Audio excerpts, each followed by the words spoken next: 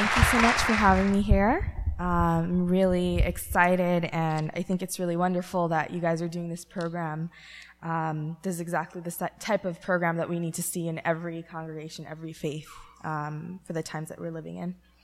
So I'll first greet you with the Islamic greeting of peace, which is Assalamu alaikum, peace be upon you all. And I'd love to start just by opening with the opening chapter of the Quran, which is called the Al-Fatiha, or the opening. And so this chapter, Muslims will say almost about 20 times a day, because in our 5 daily prayers we repeat it. So I'll start with this. In the name of God, the most compassionate, the most merciful. All praise is due to God alone, the sustainer of all the worlds. The most compassionate, the most merciful. Lord of the day of judgment. You alone do we worship, and to you alone do we turn for help. Guide us onto the straight way, the way of those upon who you have bestowed your blessings, not of those who have been condemned, nor of those who go astray. So you'll even notice in there some similarities to the Lord's Prayer. So what I'll do today is just start off with my own personal story, why I'm a Muslim, why I love Islam, what brought me deeper to my faith, and then just go into some really basic Islam 101 type facts, and then I'll end with some things that I think would be helpful for Christians to know about Muslims and about Islam. So my background, I grew up in, fairly religious family. My parents used to take me to Sunday school, and I had a tutor who would come to the house to teach me Arabic and to recite the Quran. And growing up, I was proud to be a Muslim. I was happy to be a Muslim. I really loved that there was never any question that I had that couldn't be answered in a logical way. I really loved that Islam appealed to logic and appealed to reason and was very simple. And my connection at that point, though, was still fairly, I would say, cultural, or more of an identity.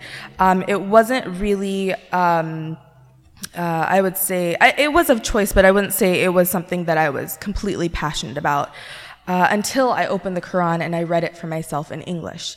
So what prompted this was actually 9/11. So I was in 11th grade when 9/11 happened, and all throughout the media I kept seeing verses of the Quran being cherry-picked and taken out of context.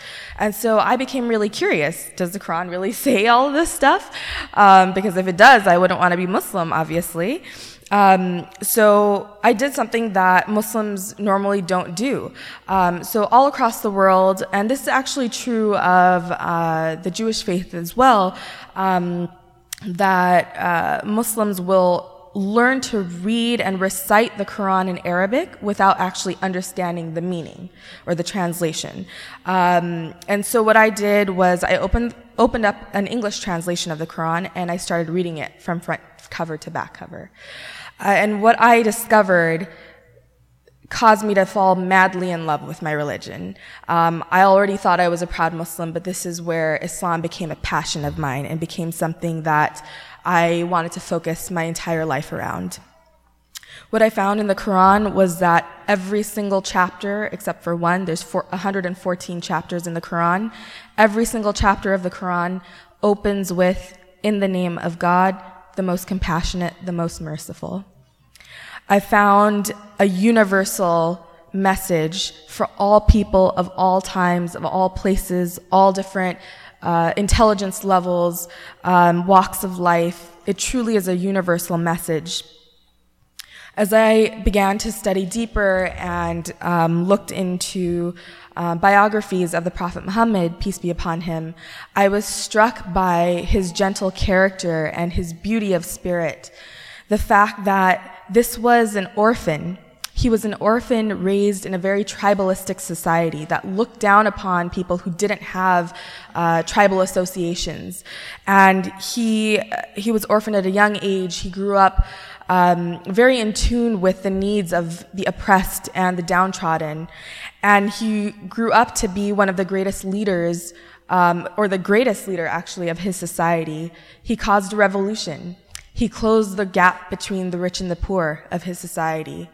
He liberated women of his society who were being sold as slaves at the time. He gave women the right to divorce, the right to inherit, among other things. I would just say my path to Islam really starts with the Quran, and that is what gives everything its meaning to me. I want to share with you one chapter from the Quran that is thought to be or said to be a summary of the message of the Quran, and this is called Al-Asr, time. This is the 103rd chapter of the Quran. In the name of God, the most compassionate, the most merciful. Consider the flight of time. Verily, the human being is in a state of loss, except those who attain to faith and do good works, and enjoin upon one another the keeping to truth, and enjoin upon one another patience in adversity. So that really sums up the message of the Quran. Other things that really caused me to be passionate about Islam is its diversity. It is the most diverse religion in the world, in the US, and it is very pluralistic and egalitarian as well.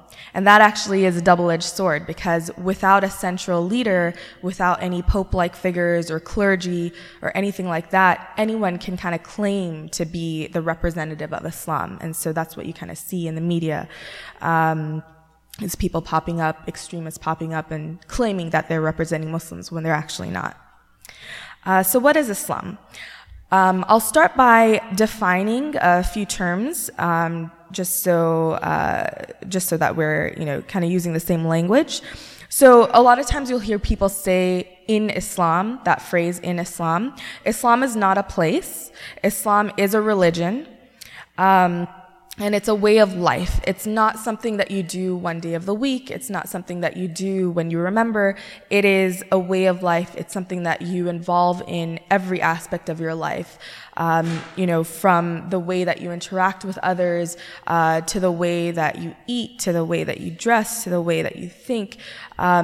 Constantly you are reminded of God and of your purpose on this earth to do good. Allah is the word for God in Arabic. And this is the same God that all of the Abrahamic faiths share. So Judaism, Christianity, and Islam all point to the same God.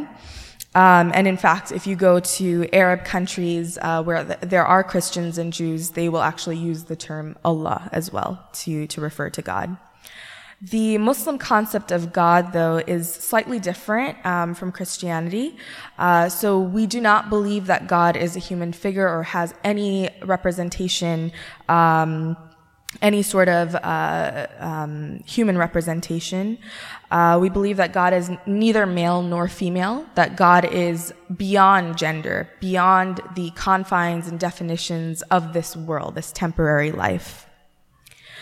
We do believe in all of the prophets, from Prophet Adam to Prophet Jesus. We believe Jesus was a prophet, to Moses, Noah, and we believe that Muhammad was the last prophet in the line of prophets. We believe that all human beings are born pure and born sinless, and that before we were born on this earth, we took a covenant with God, that once we were born on this earth, we would return to God and that we would remember God. And what you do see is, at least in my experience, when we turn away from God and we forget God, that is when we experience hell on this earth, actually. A few other, kind of facts and terms. Well, we do believe that we also believe in, heaven and hell, and we believe in angels, the devil. We actually believe the devil is very weak, and that just the remembrance of God is enough to basically scare him off. The term Islam means peace. So this is not just the word peace as we know it. It's actually a much deeper. It has a much deeper connotation and meaning. So it is specifically the peace that comes through submission and through surrender of the soul. You can think of the sensation of floating or, swimming in water or floating in space, that sort of surrender and complete submission to God, where you are in a state of peace, where when the different forces of this world pull you in different directions, because you are centered and you are grounded in your state of remembrance of God, you are in a state of peace, and you don't react to the forces of this world. A Muslim is simply someone who practices Islam, someone who submits to God. And one really important thing one discrepancy I want to point out is that not all Arabs are Muslim and not all Muslims are Arab. So actually actually less than 30% of all Muslims are Arab. Islam is either the most or one of the most diverse religions across the world.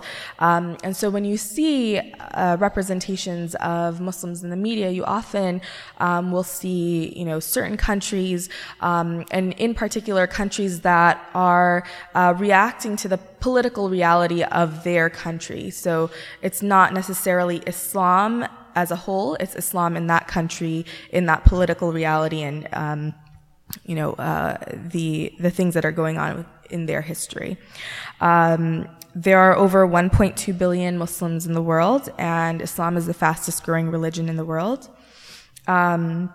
As I said, we have no clergy, no pastors, priests. It is truly an egalitarian religion, and that's something that I really love, is that as Muslims, we have a direct connection to God. And in fact, it goes so far as to say that on the Day of Judgment, we each are going to be standing in front of God alone. So we won't be able to point to anyone else, who led us astray. We are each completely responsible for our own actions, good and bad. So it is definitely a religion that stresses personal responsibility and accountability. As Muslims, we believe that the Quran is the direct word of God that was revealed to the Prophet Muhammad, peace be upon him, through the angel Gabriel. And as Muslims, what we strive to follow in our daily lives are the teachings of the Quran and also the teachings of the Prophet Muhammad, peace be upon him. So one of his quotes, one of the things that he said was, "I have been sent to perfect your good character." So the whole purpose of his message was to perfect the way that we treat one another. And so what's really remarkable is that there are so many accounts of his life, the people, his companions, his friends, and followers were literally writing down every single detail of his life, even, his habits in the bathroom, down to that detail. So we really have exactly, in our opinion, how to live the best life according to someone who did the best here on earth. I'll go over the 5 pillars of Islam. So these are just a very basic way of understanding Muslims' requirements. So to be a Muslim, to become a Muslim, you have to say the Shahada, which is the declaration of faith. And that is that there is no God but God, and Muhammad is the last messenger of God. And when you say that with intention and with meaning and sincerity in your heart, you are then a Muslim. The second pillar of faith is prayer. So Obviously, we have the 5 daily prayers at different times of the day. And these prayers are more of prayers of gratitude, of grounding ourselves back to our purpose here on earth. And it is a physical prayer. The prayer, it almost looks like a series of yoga moves, I guess you could say. But the point is that we are created as mind, body, and spirit. So our prayer requires and involves our intellect, our spirit, and our body.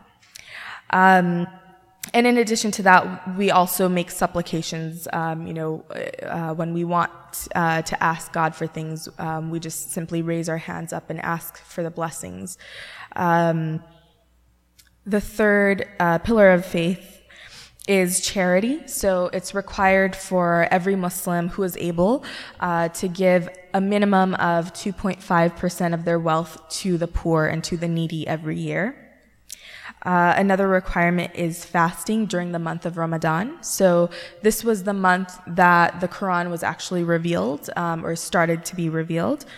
And during this month, we will fast, sort of similar to Lent. So, we'll fast each day from dawn until sunset, and we'll fast from food and water. But more importantly, it is what I like to call boot camp for the soul, because if you have an outburst of anger, that breaks your fast. If you do something that violates good character, that breaks your fast as well. So it really is a month of purification of the soul and of the heart, and disciplining yourself.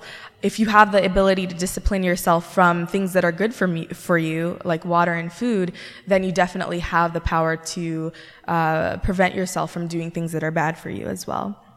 And then the final a pillar of faith is called Hajj, and this is the once in a lifetime. If you can do it more, that's great. But the once in a lifetime pilgrimage to the holiest site in Islam, and that is the Kaaba, the holy mosque in Mecca in Saudi Arabia.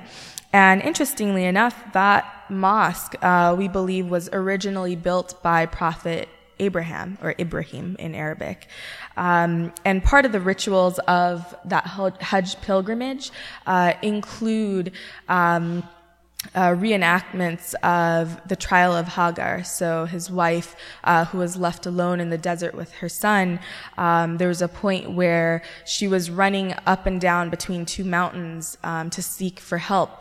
And so part of the Muslim pilgrimage is to actually reenact her running up and down, seeking for help. So there's some really beautiful, tie-ins through the Abrahamic faiths there. And so now I'll just go into, a few things that Christians should know, or that I would love for Christians to know about Muslims and about Islam. So, number 1, Muslims are just like you.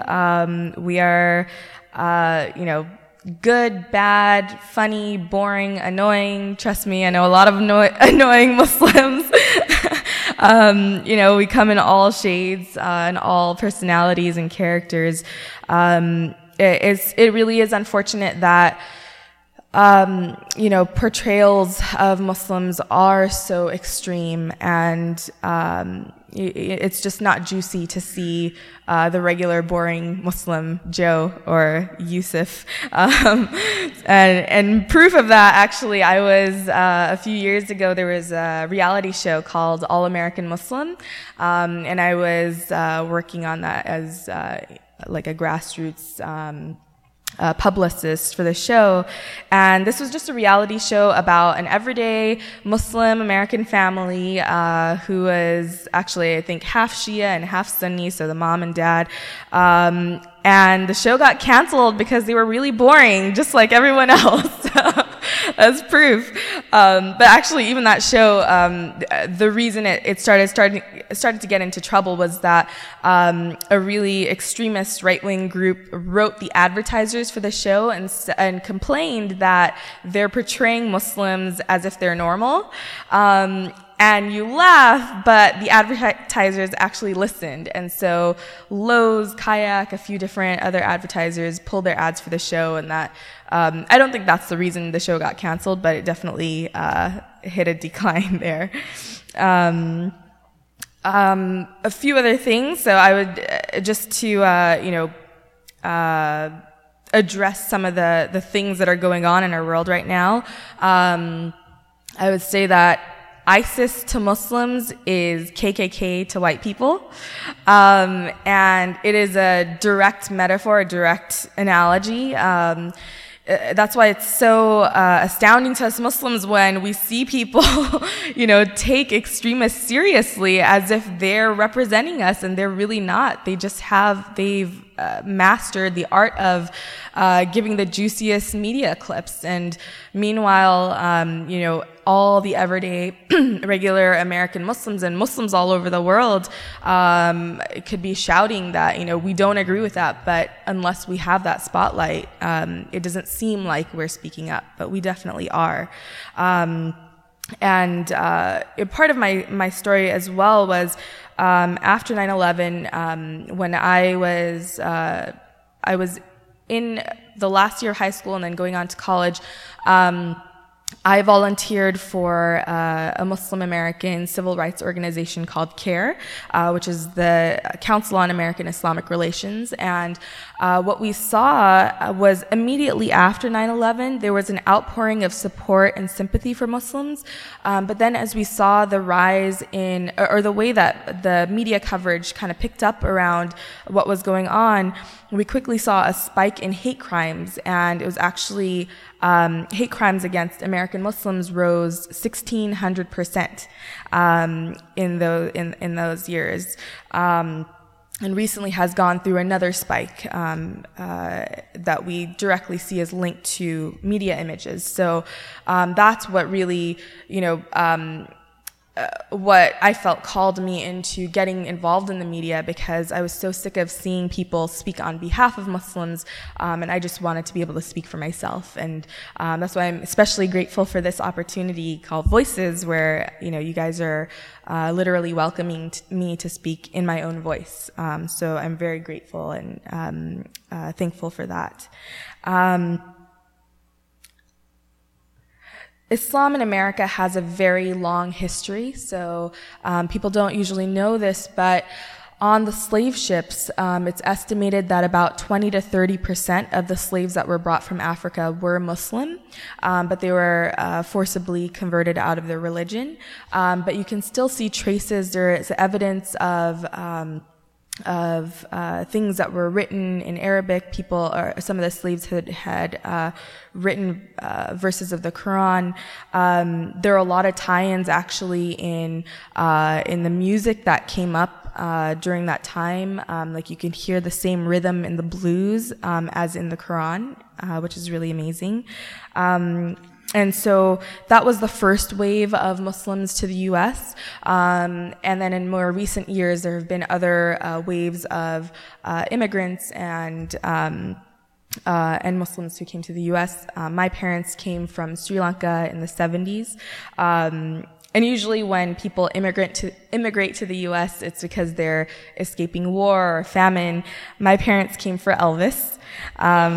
So that gives you a little idea of my background. I'd love for Christians just to know how many similarities we have. I go by my middle name Hasna, but my first name is Maryam, for Mary. There is actually a chapter 19 in the Quran is named after Mary. There are several verses that speak about Jesus. In the earliest years of Islam, when the Prophet Muhammad, peace be upon him, was being persecuted, that early community of Muslims actually sought refuge with the Christians in, I believe, in Abyssinia or Ethiopia. I might be getting that wrong. But the leader of that Christian leader who took them in, after hearing the message of the Quran and hearing from the Muslims, came up with a very beautiful quote. And he said that Islam and Christianity are like two streams of light coming in from the same light source. So I think that's a really beautiful way to think of our religions and how similar they are. Just to combat, some of the stereotypes and misinformation out there, suicide in Islam is absolutely prohibited. We believe that people who commit suicide go to hell. And if you think about it, it's actually just the weakest form of faith, whatever injustice you're facing in this world, for you to give up and think that by doing wrong, you're doing good.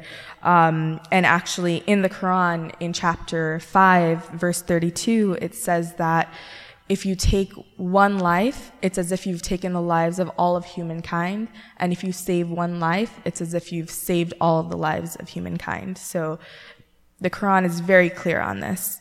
And what you see around the world are people, extremist leaders, political leaders who very manipulatively take advantage of religious messages and warp them to try and bolster their political messages. But it really is all just about politics. It's not religion. And just to hone in on that point, I'll read you the translation for Surah Kafirun, or the disbeliever. And this is chapter 109. In the name of God, the compassionate, the merciful. Say, O you who disbelieve, I do not worship what you worship, and neither do you worship what I worship. And I will not worship what you worship, and neither will you worship what I worship. Unto you your moral law, and unto me mine. So you can see right there how pluralistic the message in the Quran is. There's absolute respect for all religions, and actually Jews and Christians in Islam have a special place. We're all called people of the book, because we're these three Abrahamic religions that all have books. So what I'd like to leave you with is that just ask questions, and I'm here to answer as many questions as you have. Muslims are so, Americans, non-Muslim Americans are scared of terrorists. American Muslims are scared of terrorists, and we're scared of people thinking we're terrorists, and we're scared of people attacking us. We're doubly, triply scared. We love when people ask us questions. Don't worry if it's a stupid question. We want to answer it. And keep in mind that, different Muslims are on different levels of faith and different levels of knowledge. So, of course, ask as many Muslims as you know. Beware of what's online. The internet is a dangerous place, and you can be misled very easily. I personally recommend, if you want to read the Quran, reading the Muhammad Asad translation, that's ASAD, just because he himself comes from a Judeo-Christian background, and he converted to Islam, and so his way of translating and his commentary helps draw in a lot of similarities from the Bible and the Torah, which make it very easy to understand. And that is really the best way to learn about Islam is to read the Quran. The very first word that was ever revealed to the Prophet Muhammad, peace be upon him, was read. So I encourage you and everyone to just read and don't believe what you hear. You guys are doing the right thing by going to the source, and I'm again very thankful and grateful for that.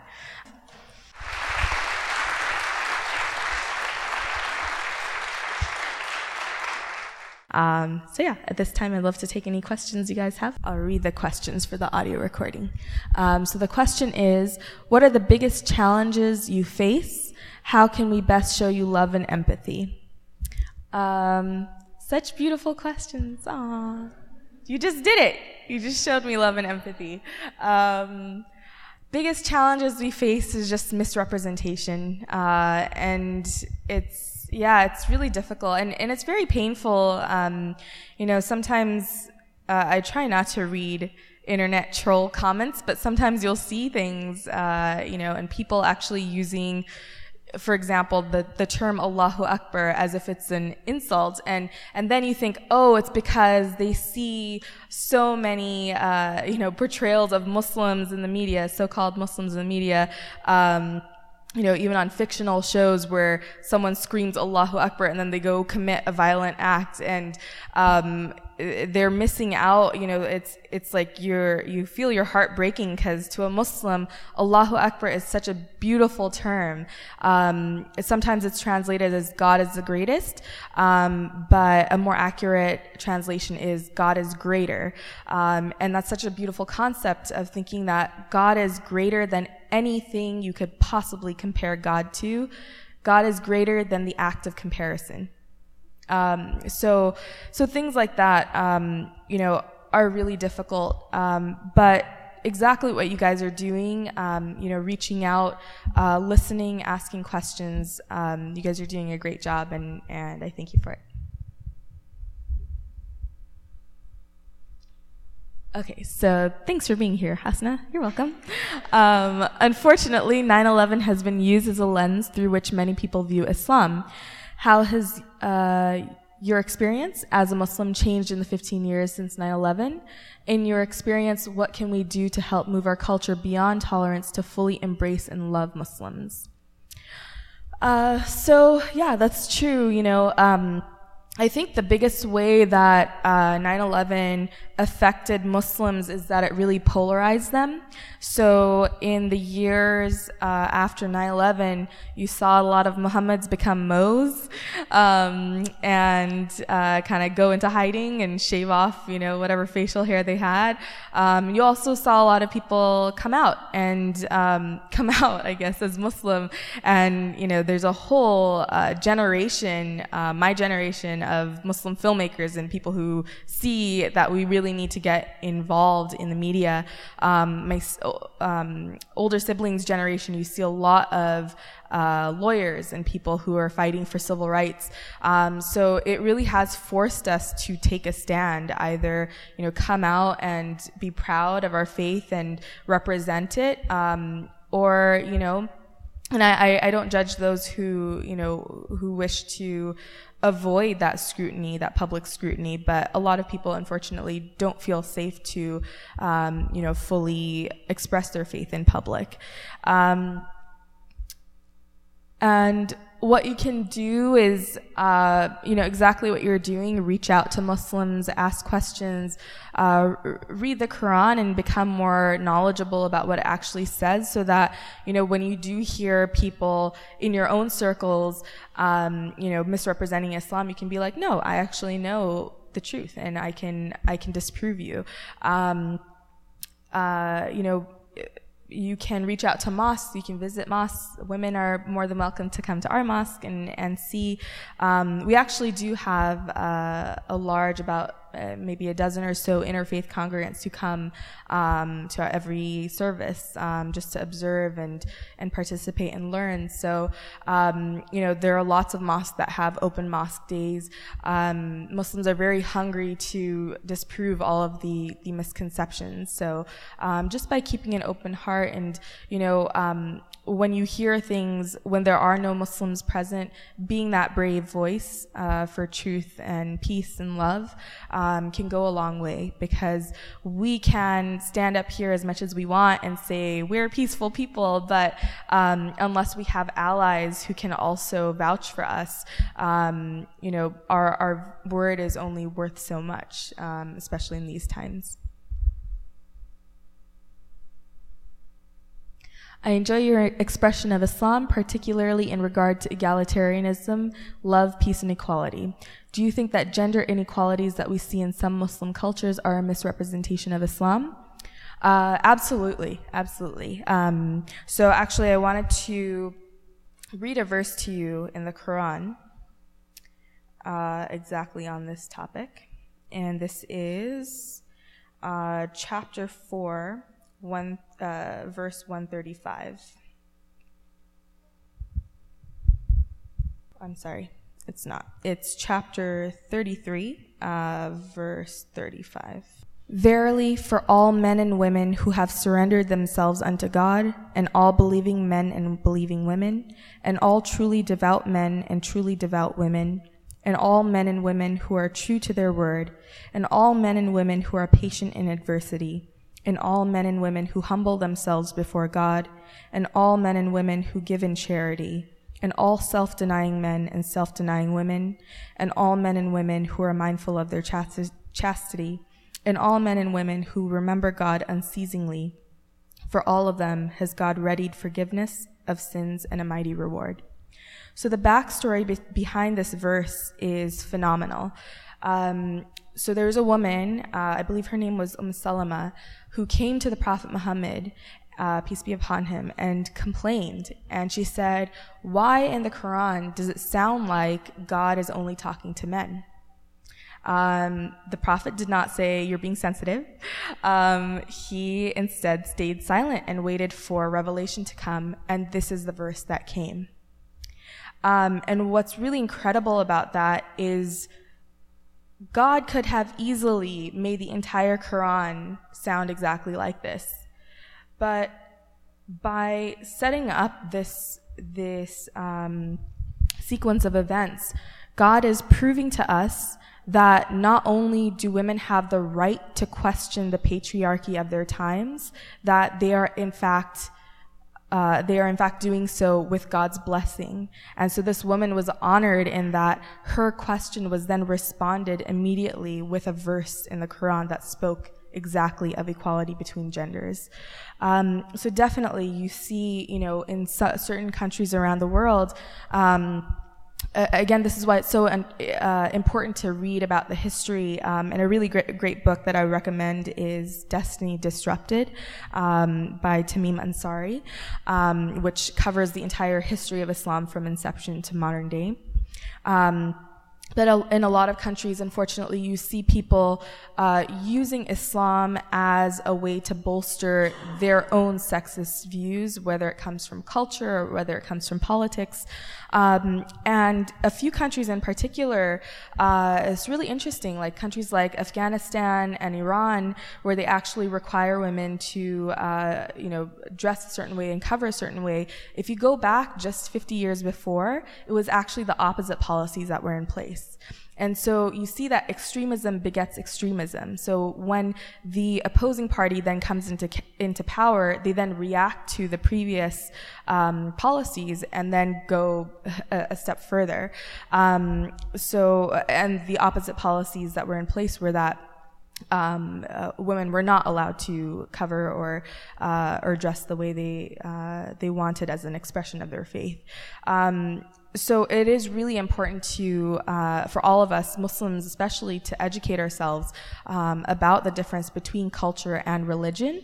And I think that was also the most liberating thing for me in reading the Quran in English for myself, was I was then able to see, okay, so that thing that I've been hearing, that's just culture. That's maybe Pakistani culture or this culture or that culture. This is what the Quran says, and now I know what the Quran says, and I feel empowered.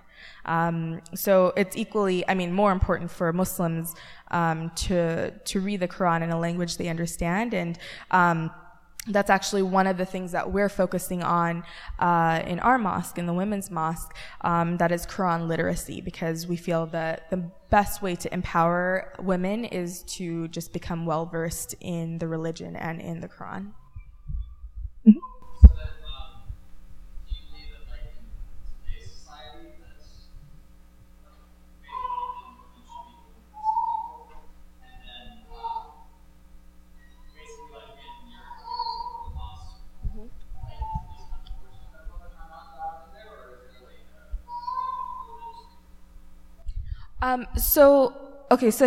You're asking about basically. Mm-hmm. Okay. Okay. So I guess maybe I should start with talking about the mosque layout, typical mosque layout. So the one thing that should be clarified is that the segregation, the physical segregation that happens in mosques is not actually done out of any sort of inequality or anything like that. It's actually for a very practical reason. That is that the prayer is very physically intimate. You're literally standing, bowing, prostrating with your head on the floor, in the air, and you're standing shoulder to shoulder next to the people you're praying. So that's just a very practical reason. I wouldn't feel comfortable praying right next to men or with men behind me when I'm bending over. So that's just the practical reason why the prayer is physically separated. Now, beyond that, how a mosque chooses to separate really depends on the cultural makeup of that mosque. So you'll see, some mosques will separate with women on the right, men on the left. Some, just because of the architecture of the mosque, it makes more sense to have men in front and women in the back, or to have a curtain or something like that. So it really just does depend on the cultural makeup of the mosque.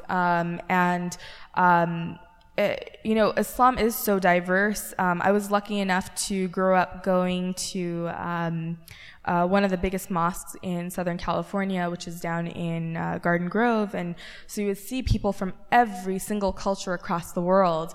And I think because of that diversity, there was no one specific cultural way that was able to dominate.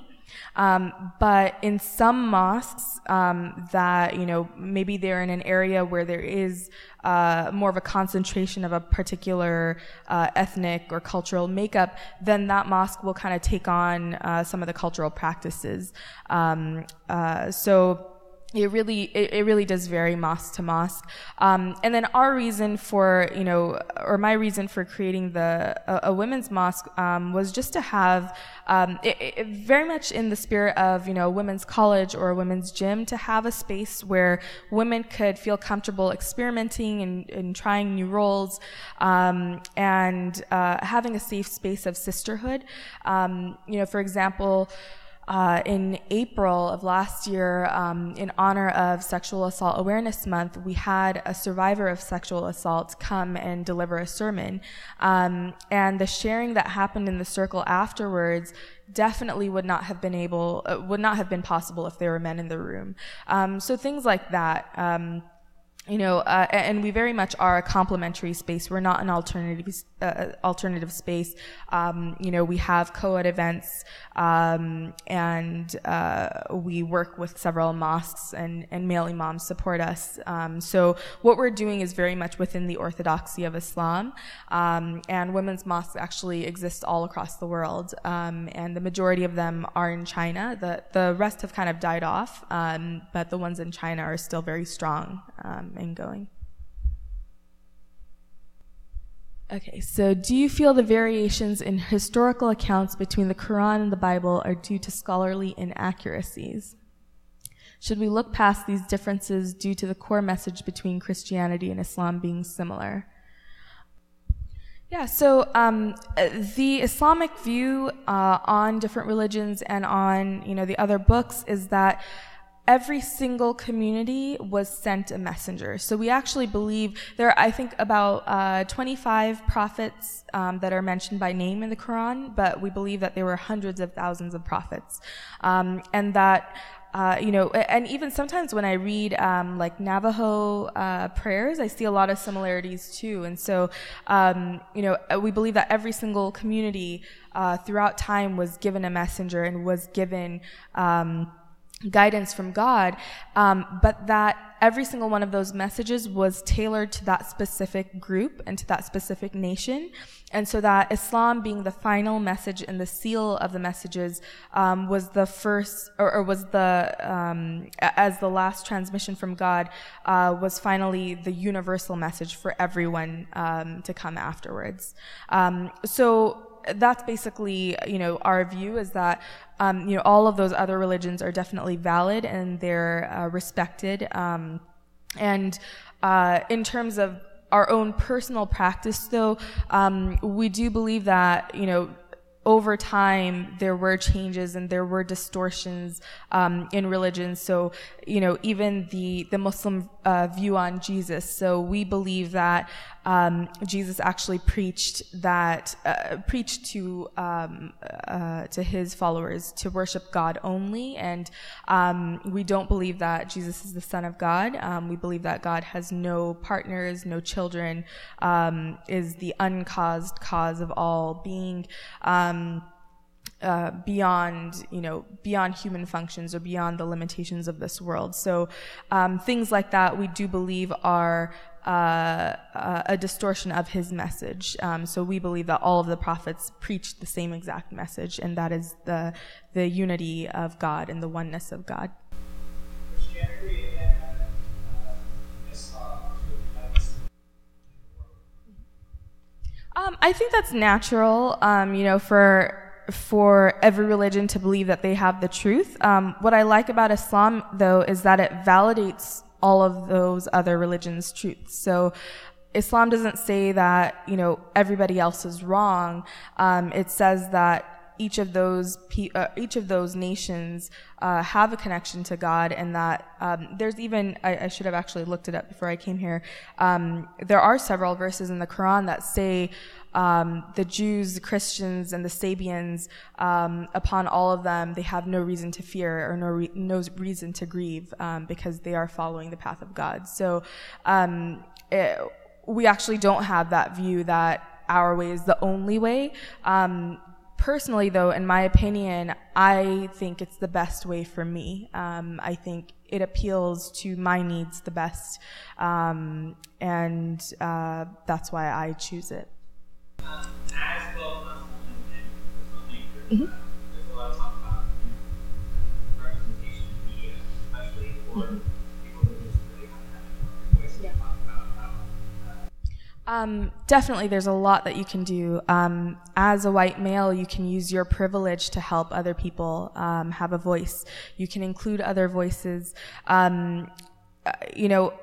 Don't be afraid to be an advocate. Obviously there's always the fear that, I don't want to misrepresent, but you can advocate for the Muslim voice, and you can advocate for direct consultation. Even if there's a Muslim character that you want to include, all you have to do is run it by, a few, and I would say a few different, because you never know, there are so many diverse Muslims that you really have to make sure that you're getting, sort of an accurate gauge.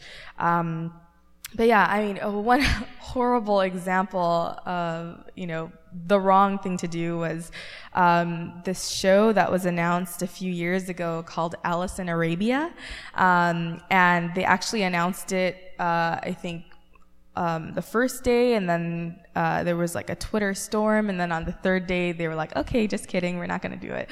But the storyline, first of all, it was not written by a Muslim.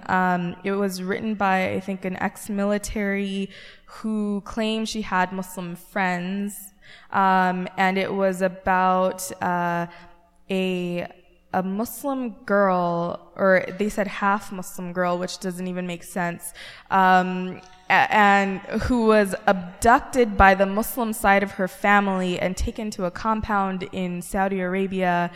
And I have no idea. She's Alice in Arabia, and Arabia is not even a place. So, so that's, thankfully ABC shut it down. I think it was ABC. But I kind of tune out these days. I don't even want to see, Sleeper Cell, whatever's on, because it's just so off. It's so wrong. And you can just see, in their portrayal, that they did not consult any Muslims. There actually was a really great, well-intended show, called Aliens in America. And it was on the air for a little while, and then I think it just had poor ratings and it went off. But that was done with such good intentions. So it was a Muslim foreign exchange student from Pakistan who comes to an American family, and the family freaks out because they thought they were getting a nice Italian boy. But even in that show, I was just astounded at, the conflation, they gave him a Hindu name, and there's this conflation between like India, Islam, Hinduism, and Middle Eastern culture, and it just you could just see that they had no idea what they were representing. But even that was done with such great intentions, and had they just had a couple Muslim writers in the room, those things could have been corrected. But I mean, I think any effort at all is always appreciated, and as much as you can get Muslims directly involved, I think that's always the best way to go.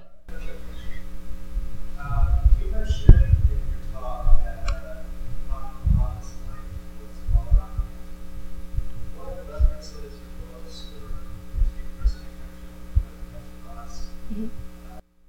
Sure. So I should actually give a little disclaimer when I say that. So the Prophet Muhammad's life was well documented, but there also, around his time, or actually after his death, in the hundreds of years after his death, there arose a lot of people who were making up false stories about him, basically to bolster their own agendas and be like, oh, the Prophet said that, so you have to. So actually, at the time that those hadiths or those narrations were being written down, there were about 6 million of them.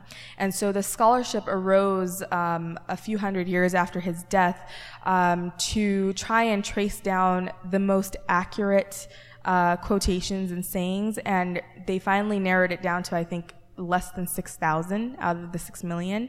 And so even those have to kind of be taken with a grain of salt. But they did, there's a whole hadith science about, how they were able to extrapolate the accurate ones from the false ones, and they would do things like if several different groups of people were saying the exact same thing, then there was a higher chance of it being more accurate, and they would trace the chains of narration. So you also have to be careful when you look, I definitely wouldn't just Google because there still exist a lot of, false hadiths. And in fact, that is the source of when you hear these quote-unquote Quranic verses in the media that extremists are using, they're oftentimes using false and fabricated hadiths. So it is very tricky. I don't know if this is a fair comparison, but I guess it would be kind of similar to the Gospels a little bit. So it's definitely not the Word of God, and it's not 100% accurate, but you can get as close as you can. There are a lot of really great biographies that have been written about his life. Karen Armstrong wrote a biography. I've read several, and I actually brought one today, which is really a small book, but I think it gives the most accurate and beautiful portrayal of his life. Let me just grab it really quick. So I brought a little show and tell. So this is just called The 7 Phases of Prophet Muhammad's Life by Javed Akhtar. I mean, this is not like an official, it's just something I kind of happened upon, and I think it gives the best and most accurate portrayal of his character. Another one is No God But God by Reza Aslan. But you can find a lot. You can find documentaries too. If you go to Unity Productions Foundation, they actually have free documentaries that you can watch. One of them is actually on the Prophet Muhammad, peace be upon him, and his life. And another one is on, I believe, is Bilal, the Prince of Slaves. So it was a Muslim African slave who was actually a prince in his home country and was captured in the Americas. So there's a lot out there. I would, maybe start with something simple like this, and then you could go into more detailed accounts. But one of my favorites is Destiny Disrupted. So that includes a brief biography of his life, and then goes into the whole history of Islam and all the different variations of Islam across the world, which is really fascinating. All religions would like the non-believers to become believers.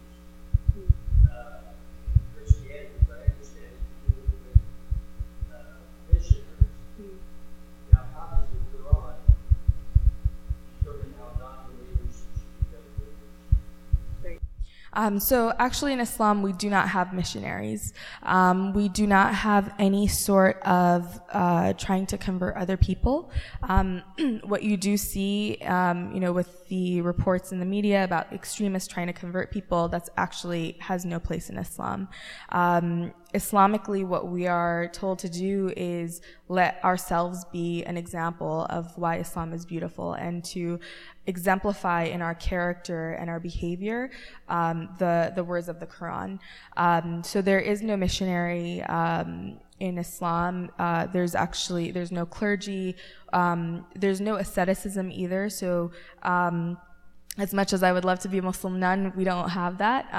We're told not to be ascetics. We're told to strive to go down the middle path, because oftentimes asceticism and any form of extremism, even if it's extreme good, then has this pendulum effect where it causes extremism in the other direction. So we're definitely advised to just try to live a middle path in everything that we do.